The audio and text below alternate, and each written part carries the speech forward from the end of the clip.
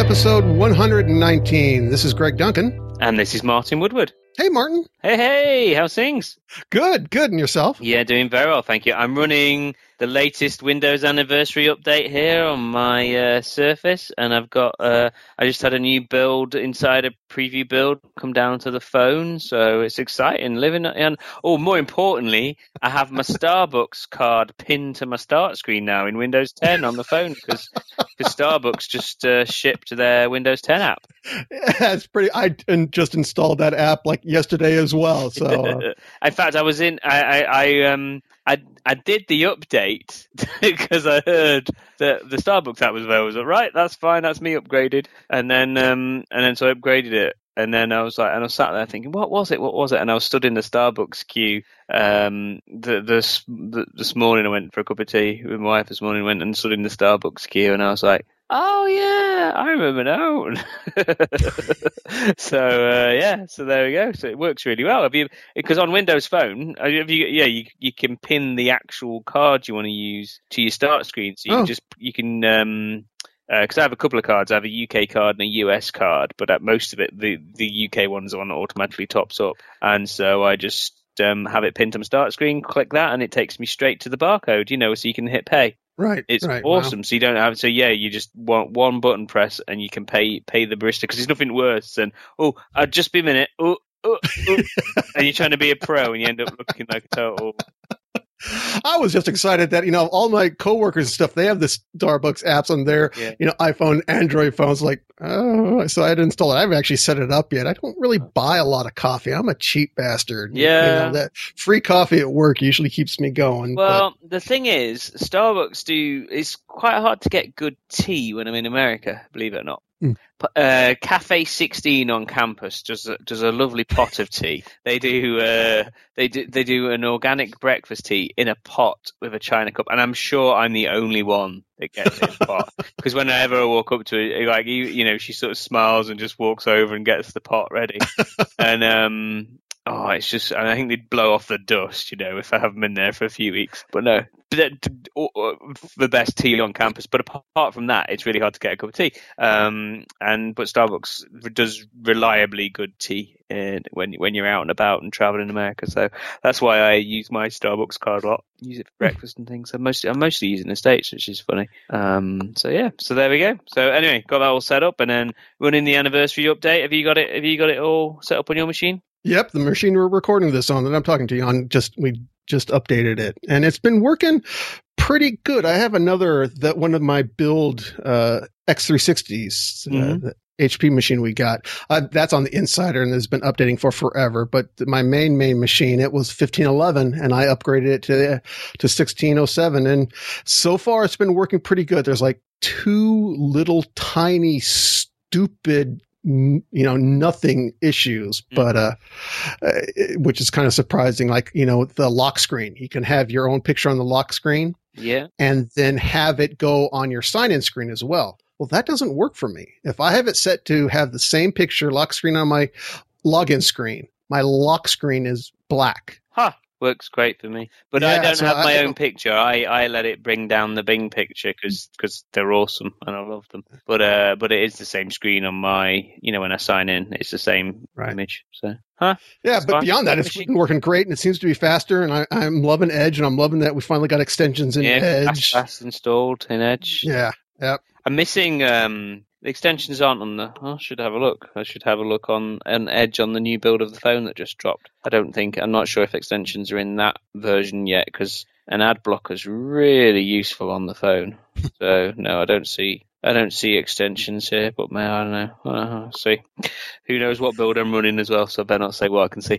It's cool. I'm really looking forward. I'm really enjoying it, and the Bash on Windows is there, which is great. Yeah. So obviously for me it's brilliant. So I can do all my Unixy stuff and not get shouted at. So that's great. And top tip to the listeners: first thing you should do after you've installed Bash on Windows is type sudo apt upgrade. So apt, so sudo sud. Why not just do this in a tweet? But anyway, sudo apt upgrade, and people who are Unixy will kind of know that what I mean there. But when it downloads an image and installs it, it's quite it seems to download it from a store. It's an interesting installation process. You basically go to the command prompt, type bash after you've installed the what do they call it? The Linux subsystem for Windows or something like that. I think so. Yeah. After you've installed that, which is kind of buried away, took me a while to find, and you switch on developer mode, install the Linux developer subsystem for Windows, and then switch on bash by typing. But I just typed bash at the command line at that point, and then it went and installed it, and then it gives you a bash shortcut with a little Ubuntu icon that you can click on, and it's cool.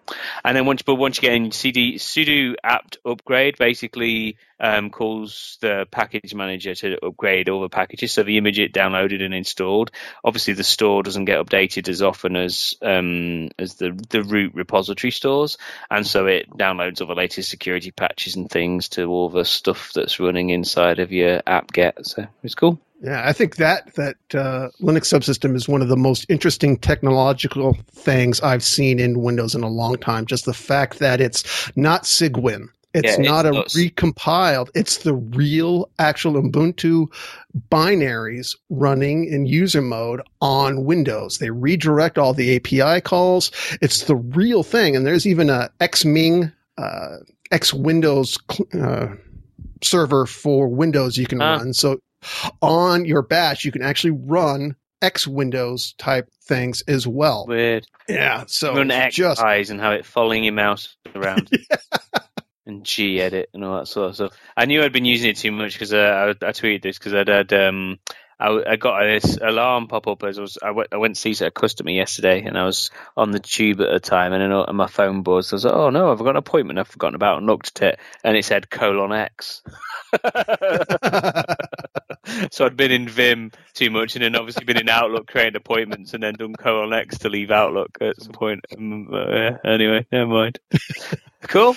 So yeah, we should probably get on with the service. Sorry, but no, it's good. I'm running beta. I'm running not beta bits. I'm running latest bits. It always feels nice, doesn't it? Yeah, it sure does. I've been waiting. There are so many features on Anniversary Update that I've used on my Insider machine that every time I go back to my main box, it's like, oh god, I wish the start menu was the new start menu. I wish Edge had the extensions, or I wish this or that or all that crap. It looks nice as well, doesn't it? It's just shinier, and like the animations work. It's just got a nice bit of polish on it. Feels pretty solid. I mean, I've been running it for a little while on a different machine. So interestingly, the machine that's currently my old laptop kind of died a bit, and so I'm running. It's on like just a Surface 3, not even a Surface Pro 3, a Surface 3. I've actually run that as my daily machine for just over maybe 2 months. I don't know. Wow. It's been and it struggles a bit. It can actually run Visual Studio. It's amazing, but I don't do that much coding on it. I tend to hop over to a VM if I need to do anything, seriously heavy lifting in terms of coding. But I know it happily runs for doing .NET Core development. It's just fine, because that's a lot less resource intensive, with Visual Studio 2015 Update 3 and things. So it's all good and works street. But as tomorrow, hopefully with any luck, my shiny new 1 terabyte Surface Book should be turning up, so I'm very excited. Top of the 1 terabyte i7 Surface Book, yeehaw! They finally turned up in the internal order system, because for ages we couldn't get them because we just couldn't make enough, and so they they had this crazy thing where they would satisfy a customer demand before they let us staff buy them. It's just what's that all about, eh? I don't know. And then finally we can get them internally now. I was like, yes! So I got mine, and it's awesome. I'm really looking forward to it. So I'll let you know how that goes. Awesome. Okay, now before we get to the news, and we have a lot of news and a lot of posts, so just to let everybody know, we'll probably go through those relatively fast, and you can always reference and get the details in the show notes. But I got to ask you, Martin. Last show I talked about one of our new front end developers, who's a Mac guy. Work provided him. We provided him a Mac. It's domain joined.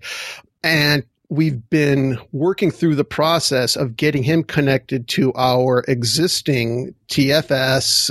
It's TFS 2013 update 4, which, by the way, go off the rails a second. I've upgraded our 2015 update 3 for that first week in September. So yeah, finally, I'm going to finally upgrade. But we're trying to get him connected to our 2013 update 4, TFS, TFVC shop. And it's been something of a learning curve for everyone. So it's a 2013 update 4. Okay. Correct. That's actually when I used to, that's within my time on the product. So, okay. And we got running Eclipse on what installed. Version of Windows Server, by the way, is TFS running? 2012. Yep. It was actually, that's our TFS 2012 box, which we upgraded to 2013. And for this edition, everything that's already on that machine will upgrade, supported for the 2015 upgrade. And it's running Yosemite. Yeah. Is he running the latest version of OS 10? I think he was running El Capitan. I don't know if he upgraded or not. Yeah, El Capitan Yosemite should be fine, but I'm just interested. Right. And so we got Eclipse installed. We got Team Explorer Everywhere installed. The plug-in to Eclipse. Now, we had a major problem using the command line. I think it was just, I was stupid or something. I just we could never seem to get the command line to work right. So, if I don't know why, maybe we weren't using the right resources, looking it up right. Every time I looked on the web, there was one of your blog posts about it, but, we got it working in Eclipse, got it connected. That took a little bit of time. And we're talking to TFVC here, aren't we, as well? Correct. Okay. Mm-hmm. Correct. So not only are we trying to get him connected to TFS, but we're also trying to teach him, who grew up with Git, mm-hmm. how a centralized version control works versus what he is so used to with the decentralized. Yeah, it shouldn't be that. At least you've got local workspaces, so it shouldn't be that different once it's all working. Right. So when we're in Eclipse and using Eclipse, it seems to work almost exactly like you would expect it to, as it works in Visual Studio. Okay, that's a good sign. Now, we do have one weirdness, is he actually would rather use Atom as his editor. Uh-huh. So he'll go to the folder where he's downloaded, connect to the workspace, and he'll start editing a file, and then we'll go to Eclipse to check it in, and Eclipse doesn't know that it was changed. Yeah, no, it won't. You have to hit refresh in the pending. Because there's no file watcher on the Mac that it's hooking into. So you have to go in and in the pending changes view, hit the refresh button, and then it does a detect changes, and then off you go.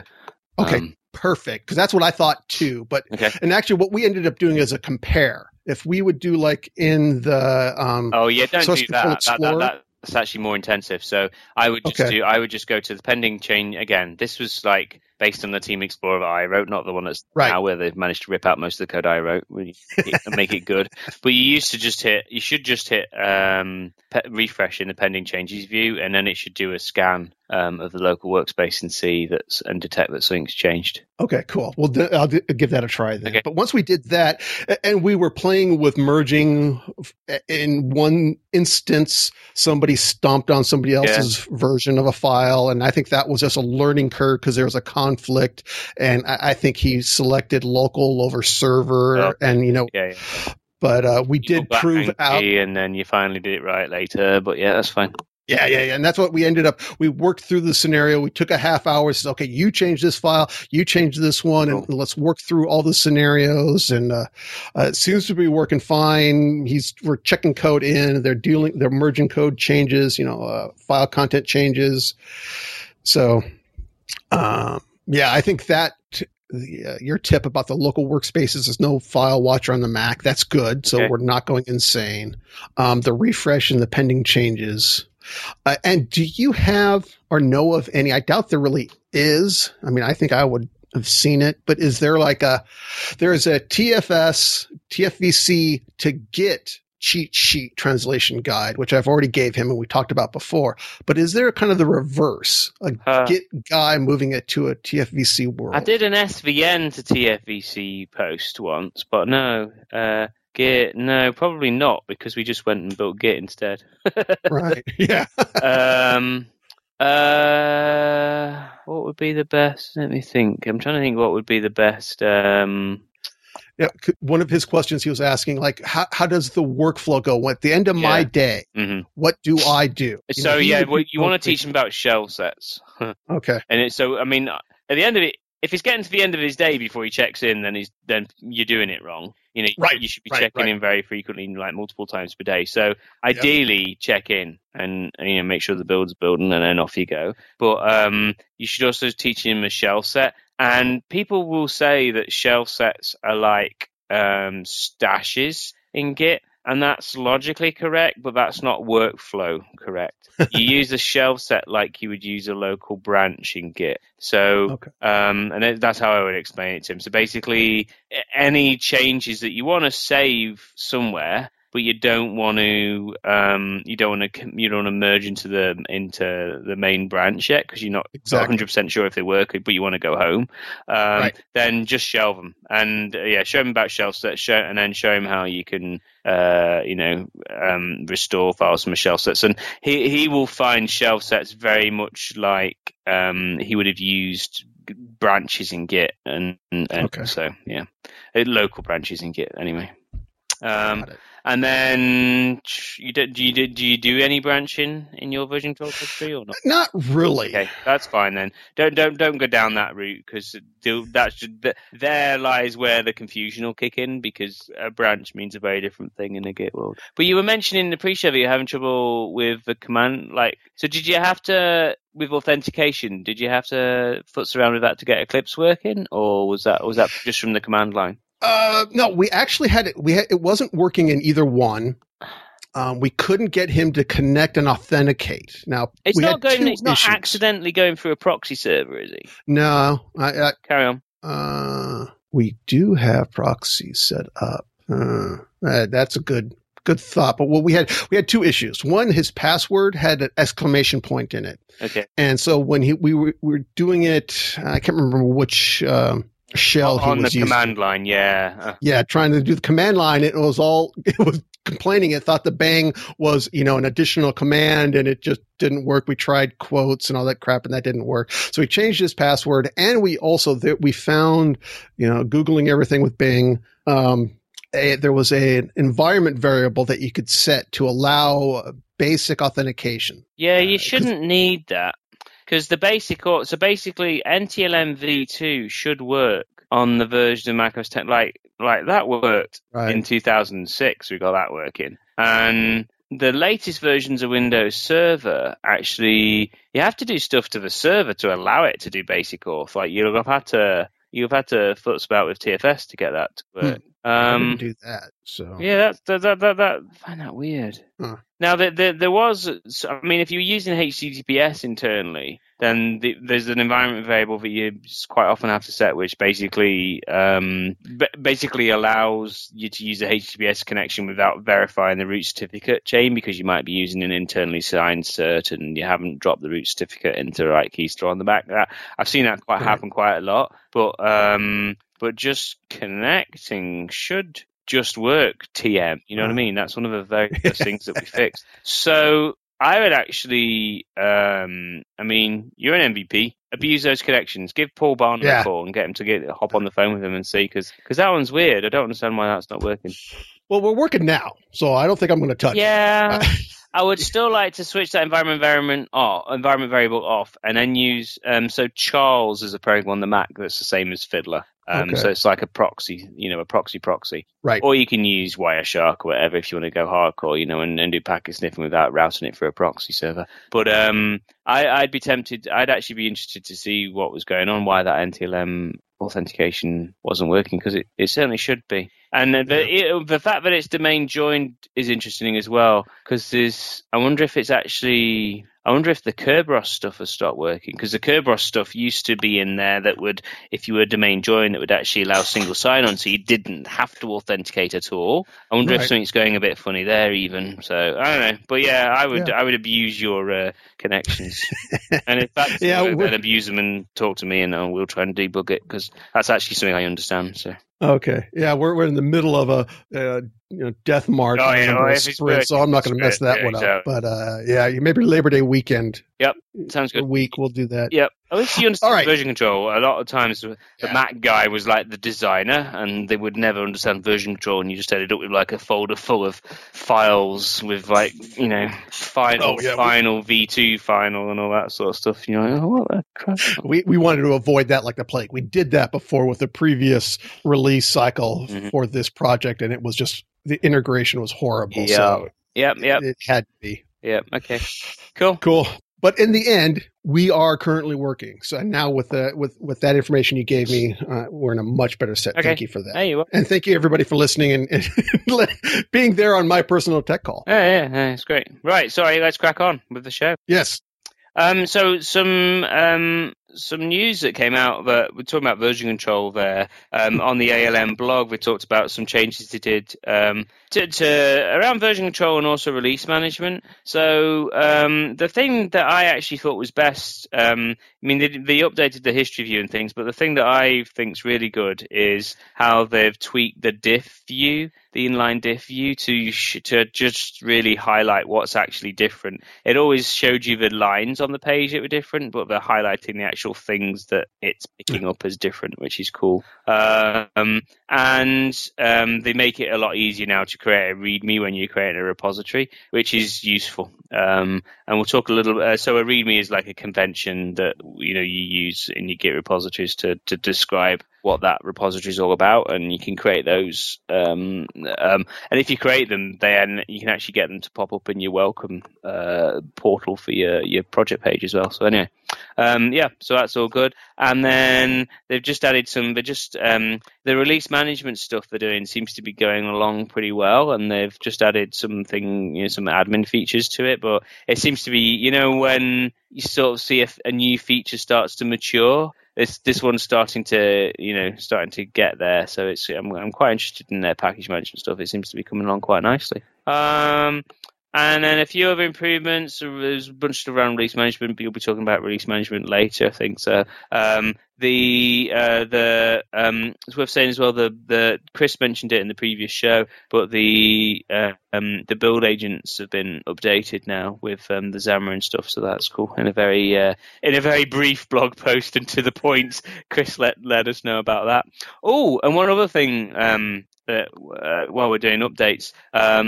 They've announced the SSH support, which we talked about a while ago in the server. So this was if your Mac guy was using Git, then this would be the way that he could do it, so that they had a key that was stored, an SSH key that was stored locally on the Mac, and then that meant that they didn't have to authenticate every time. So so there we go. So that's what SSH keys are useful for. Basically, with Git, it's an authentication token to allow you to sign on and not have to type a password in all the time.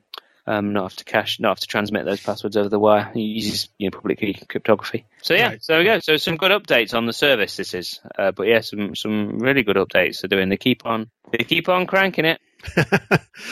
Something else, speaking of updates, one thing that I didn't really know about or follow or grok is, there's a bunch of content on MSDN, as everybody knows on it. But what I didn't know was they're also on a sprint cycle as well. Mm-hmm. And every they report to Brian as well, so. So August 2nd, they released a whole boatload of updated and new documents. July 7th, they updated a whole bunch of them. June 17th, they released a boatload. June 1st. So we'll have both what the releases were in this one, as well as the content page itself that details all of these releases in the show notes.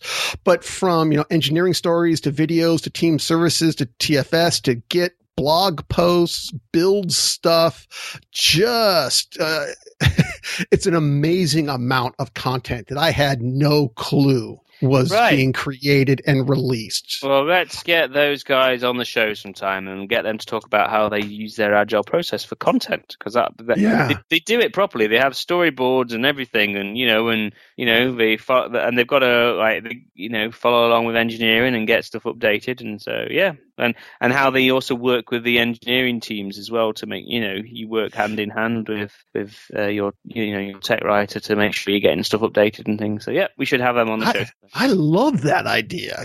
Documentation seems to be like the redheaded stepchild, but every developer wants to see the documentation. Mm-hmm. I always like reading the docs, but nobody likes writing it. Yeah, I'd love to get them and get the feedback on that one. Yeah, okay. I know Steve quite well, so we'll sort that out. Awesome.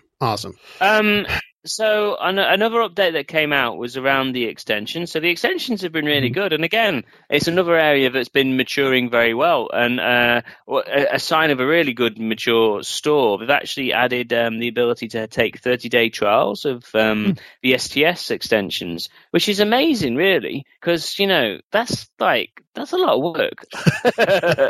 This isn't just a token store like gallery. This is like a store. So, I was really impressed with that. I was just impressed they've invested the time to do that. It shows they're taking this really, really seriously, but also shows they must be getting quite a bit of traction if they're getting that far down the backlog, if you know what I mean. That shows that they're getting a lot of traction on the features. So, it was really cool. And it's good. It's good for the providers of, as somebody who used to be a partner trying to provide people stuff. Trials was essential to get business in. And so we would not hesitate to do a 30-day trial for anybody, because we basically were, wanted the product to speak for itself.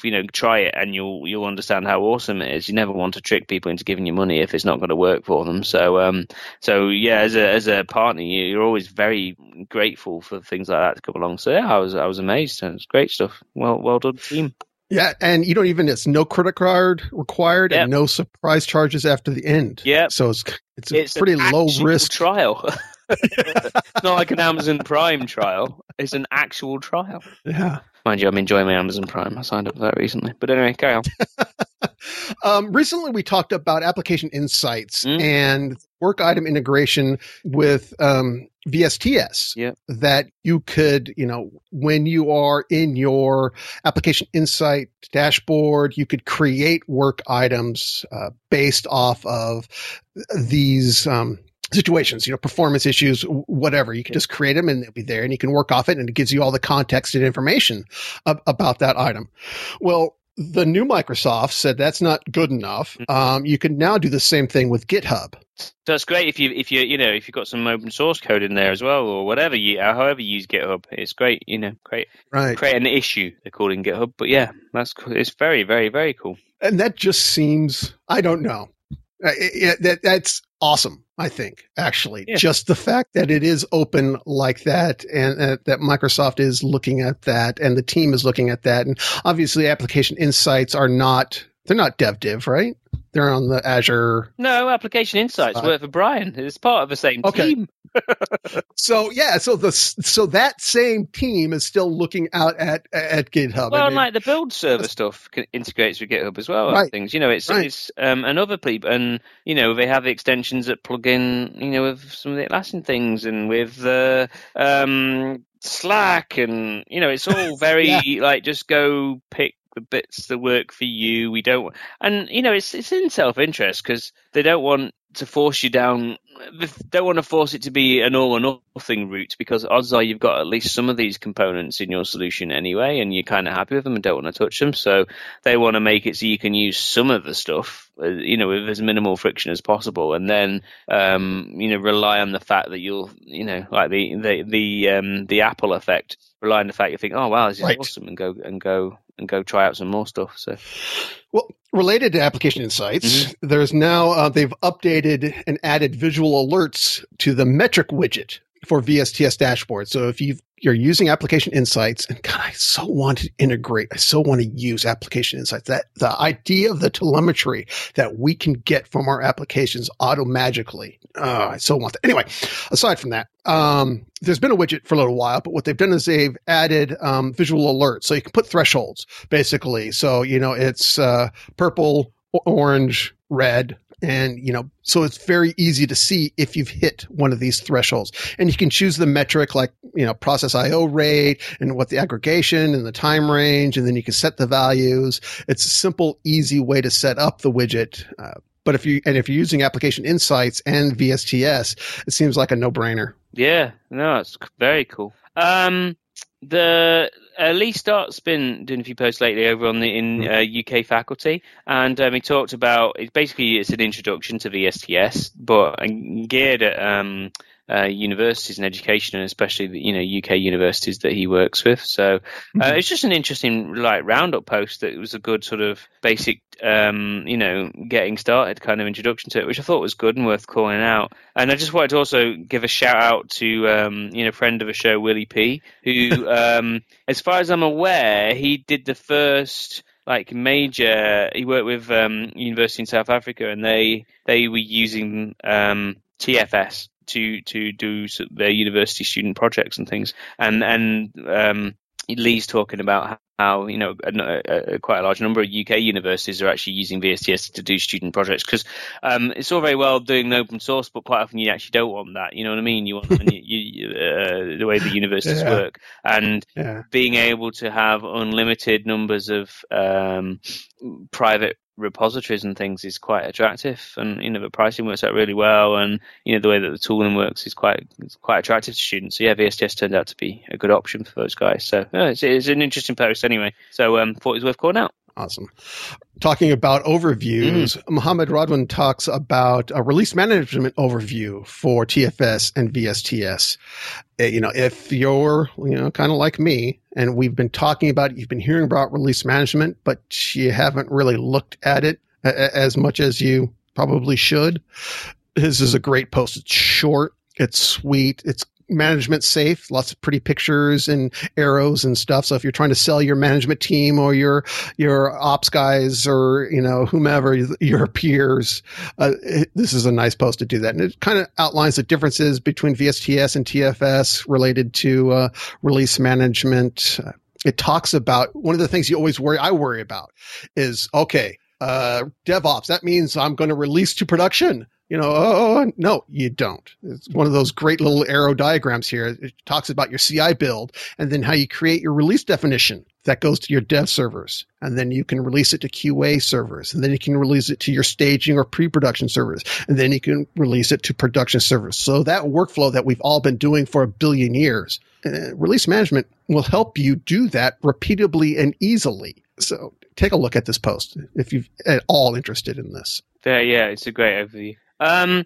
So the Engine guys have been into some really good stuff, and James Broom over at Engine did a blog post that was enlightening to me in a couple of ways. So basically, he's using Power BI to query the work item store. I was like, huh? And it's doing that but basically Power BI's got some stuff in it that helps you make web service requests, and get JSON response back and then actually parse the JSON. And I was like, huh?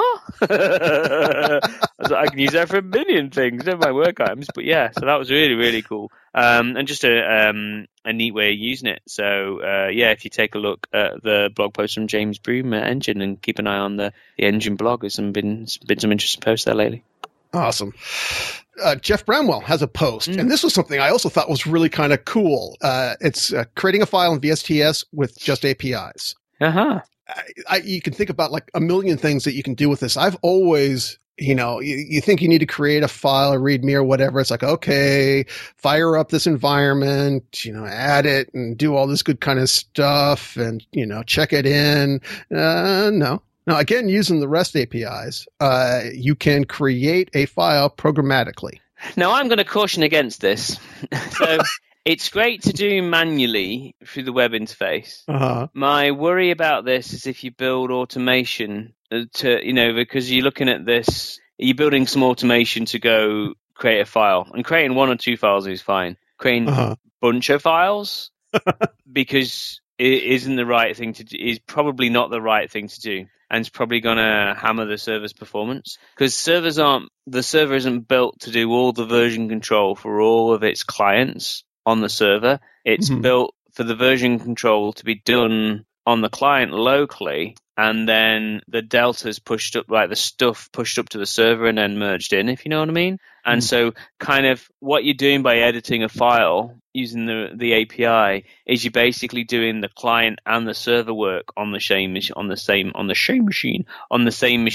Now, this is a VSTS REST API call, so hey, you could argue why it isn't my machine, but you're going to find the performance isn't great, and I know that people have encountered similar problems when they've been doing some sort of similar sorts of things against GitHub APIs as well, and because it's the same problem. And so basically, if you're doing a lot of version, if you're doing one file, fine, but if you're creating multiple files, or you are or you're doing like lots of stuff with source control, then in this example, he's talking to a Git repository. You're going to find much, much, much better performance if you use libgit2, which is the Git library, libgit2 sharp, which is the Git library that they use in Visual Studio, and actually clone down the repository, do your version control stuff, make a commit, and then push that stuff back up in one go. You'll find it be significantly better performance.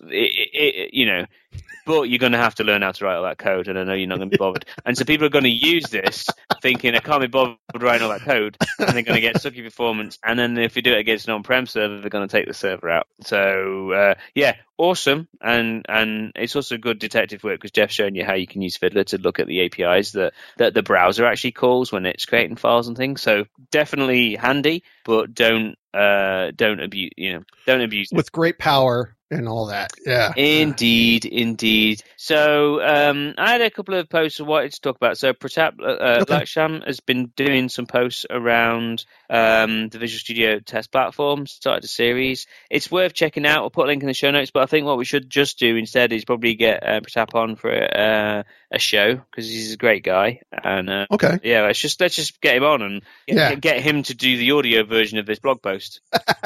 Because it basically explains where they are right now, and then he's going to talk about some other stuff. So things. So yeah, let's just set that up. So that's the job for Martin. Yep. Okay. Good. Yeah. And basically, I think we mentioned it before that VS Test is not dead. Oh, VS Test is alive and well, and more importantly, and has a great future ahead of it. So yeah, more importantly, it's also open as well. So again, you don't have to just use VS Test. You can use VS Test and then Unit and XUnit and a bunch of other things, and just keep on going, and everything's great. So no, that's the team. That kind of open way of working has sort of infected the whole team. So and this is an example of one of the teams that's definitely infected. So it's great to see. Cool. So there was another one in that series, Martin, that I really wanted to get your feedback on. This is a post. I am not going to pronounce your name. Kamalesiana. Exploratory testing with a Chrome plugin. Yeah, I was going to skip that one. Oh, okay. We'll talk about it because you found it interesting. So yeah. It's Chrome. Okay, fine, whatever. Mm-hmm. It's a Chrome world now. I'm using Edge, but I still fall back to Chrome. But this is the important thing is in the marketplace there is a plugin for Chrome that you can use. How you can use it for exploratory testing, basically. Right, and it's for your internal. You can use it internally too. It really doesn't matter. It's not like it's just going to be the web. And this article goes into great details, lots of pictures, how you do this exploratory type testing. Yeah. And keep it all together in your work items, in your TFS environment, and tracking all of that, creating the test cases, running the test cases, marking up images, pointing arrows and say, this should say that. We're working on a project right now where something like this could probably come in real handy.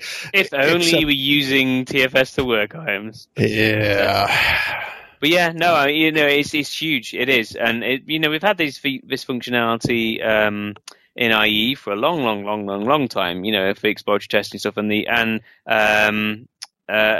through the exploratory testing tool locally, kind of thing. Mm-hmm. The fact that it's just there, available as a Chrome plugin, is awesome, and exploratory testing is a great way of pointing business users at something and getting reproducible bugs out of them. and getting data that's actually usable that you can use. Obviously, in this example, it's testing a website and things. Right. It records what they're doing. It allows them to easily take screenshots. It allows work items to easily get created and things. And so, yep, it's very cool. And it's awesome that they've done a Chrome plugin for it because, a lot of people use Chrome. So good on them.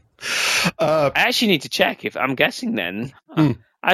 I might go play with it. I'm wondering if this works cross-platform. You know what I mean? Because a lot of Chrome plugins are, but let's have a quick look. Anyway, it'd be interesting. I didn't even think about that. I kind of would always assume that it would be. Yeah, but no. But in that case, that's a really good thing because this gives you all the rich functionality of the exploratory test tool. I'm going to go play with it and have a find out. Huh.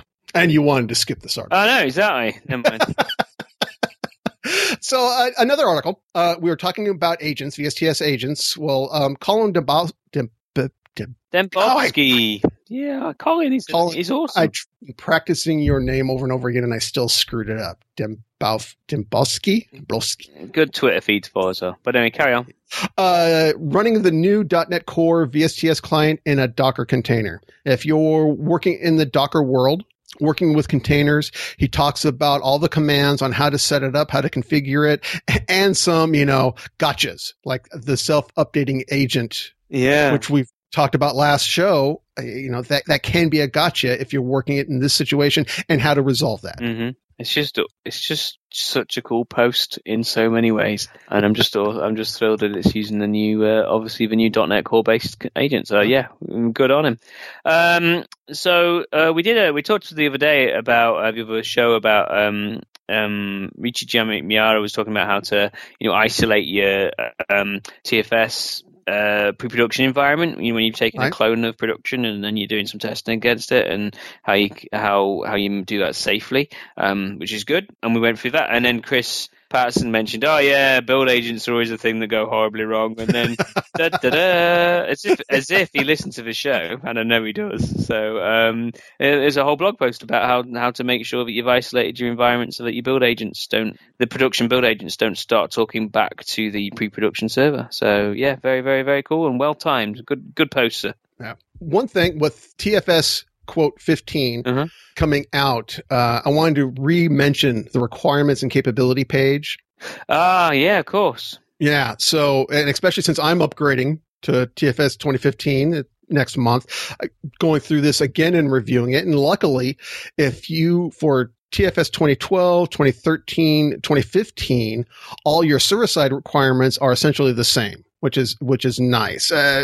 Within reason. I mean, look at 2012 and, if you're running home server 2011, that won't go forward. But if you're on, Windows Server 2008 R2, then you'll be fine through 2015, even TFS quote 15. The major thing that changes is the SQL Server.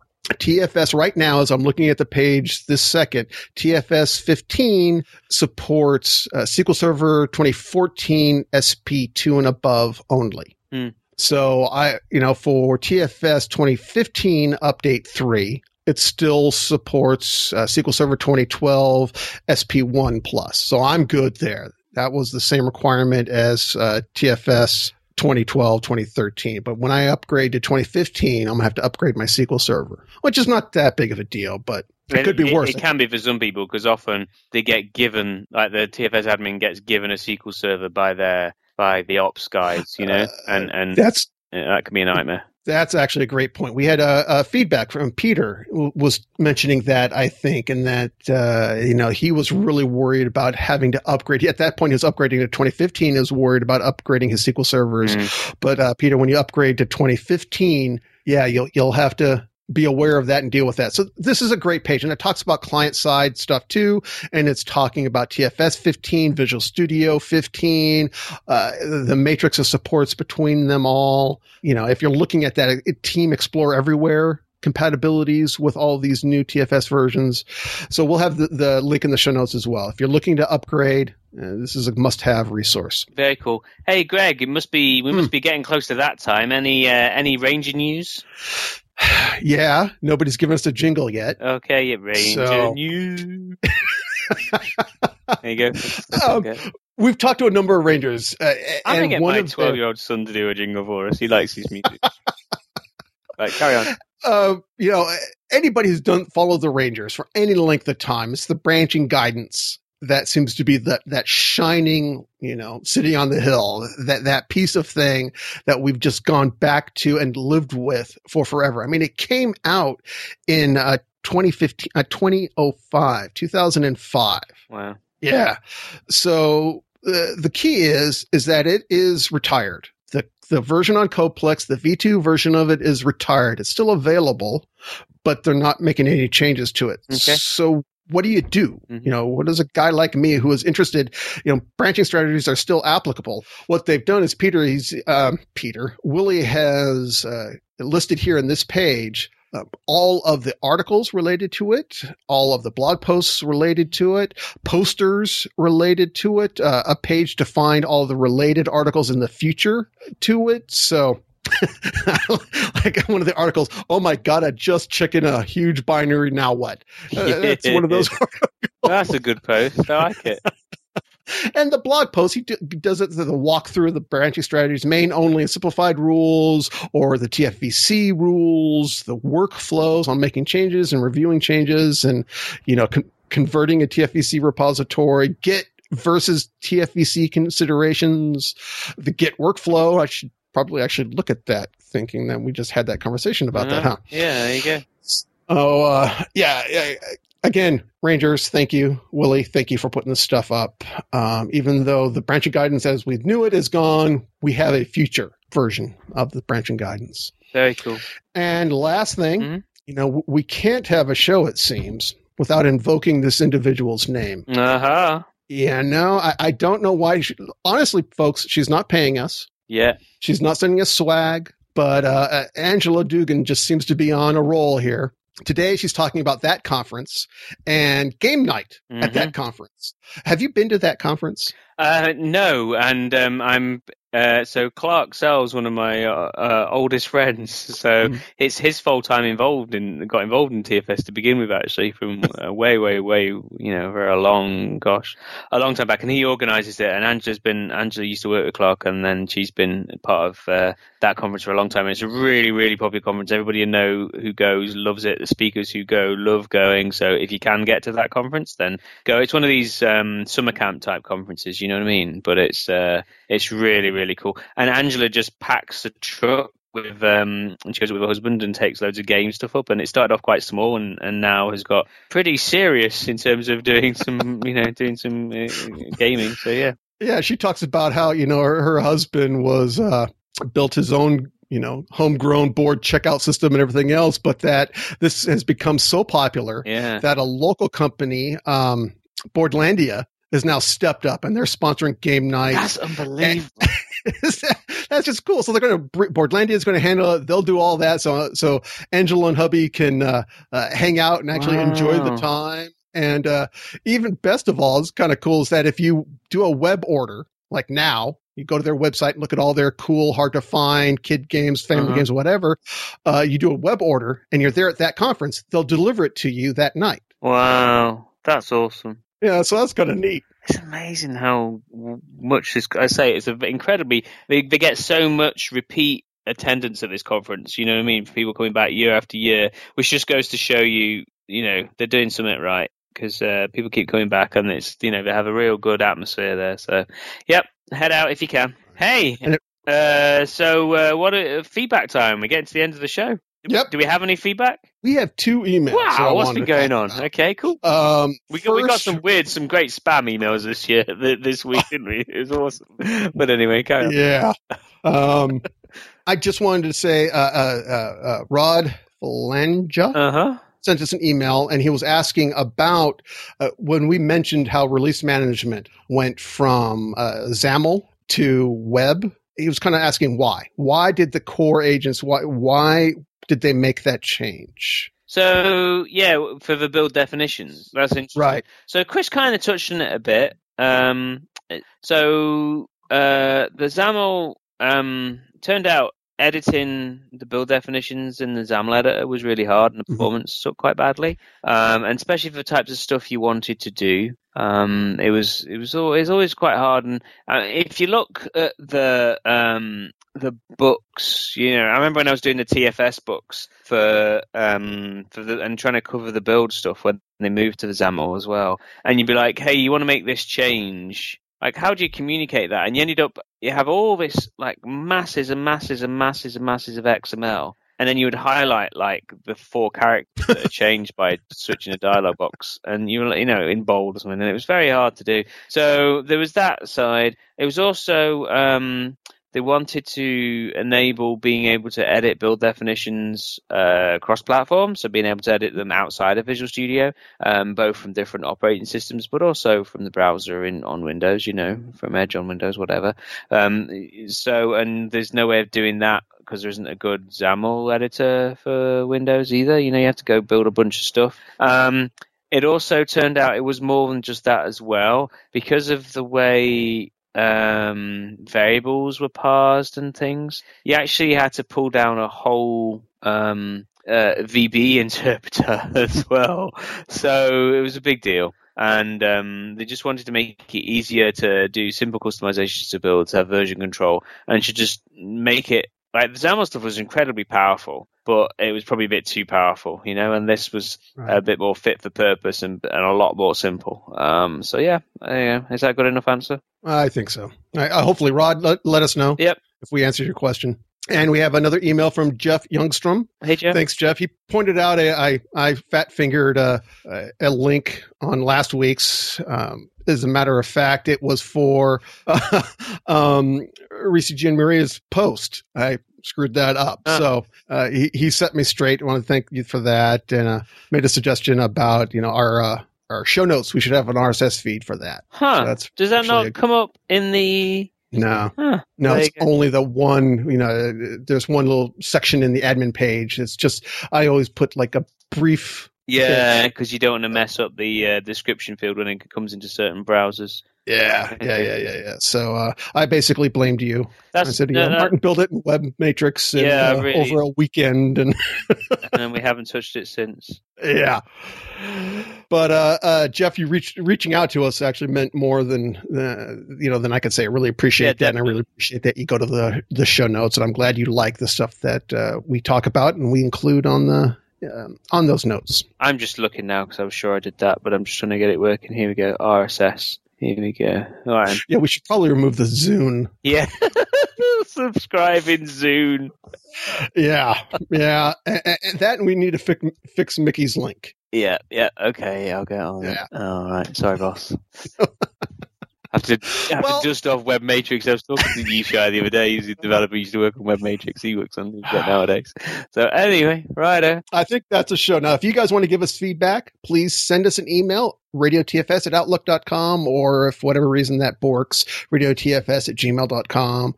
And Twitter. We do read every single one, don't we, as well? Even the spam ones we enjoy giggling at. So definitely send us a post, even if we don't mention it on the show. Thanks very much. Twitter @RadioTFS, Facebook /RadioTFS, voicemail. Remember, if there's voicemail safe for work, we'll play it on the air, online, on record, on web, whatever. We'll play your voicemail. 1-425-233-8379. And I think that's the show, Martin. Sounds good. Thanks very much. Enjoyed it. Yeah, I did too. It's a shame that we thought Mickey and Paul were going to be able to make it, but last minute stuff comes up. Yeah. But we're still here giving you the TFS news. Yeah. And again, love to Mickey and his family as well. Yes, absolutely. Yes. When our fingers and hearts and legs are crossed for them. Thank you for listening. Thank you for listening to Radio TFS.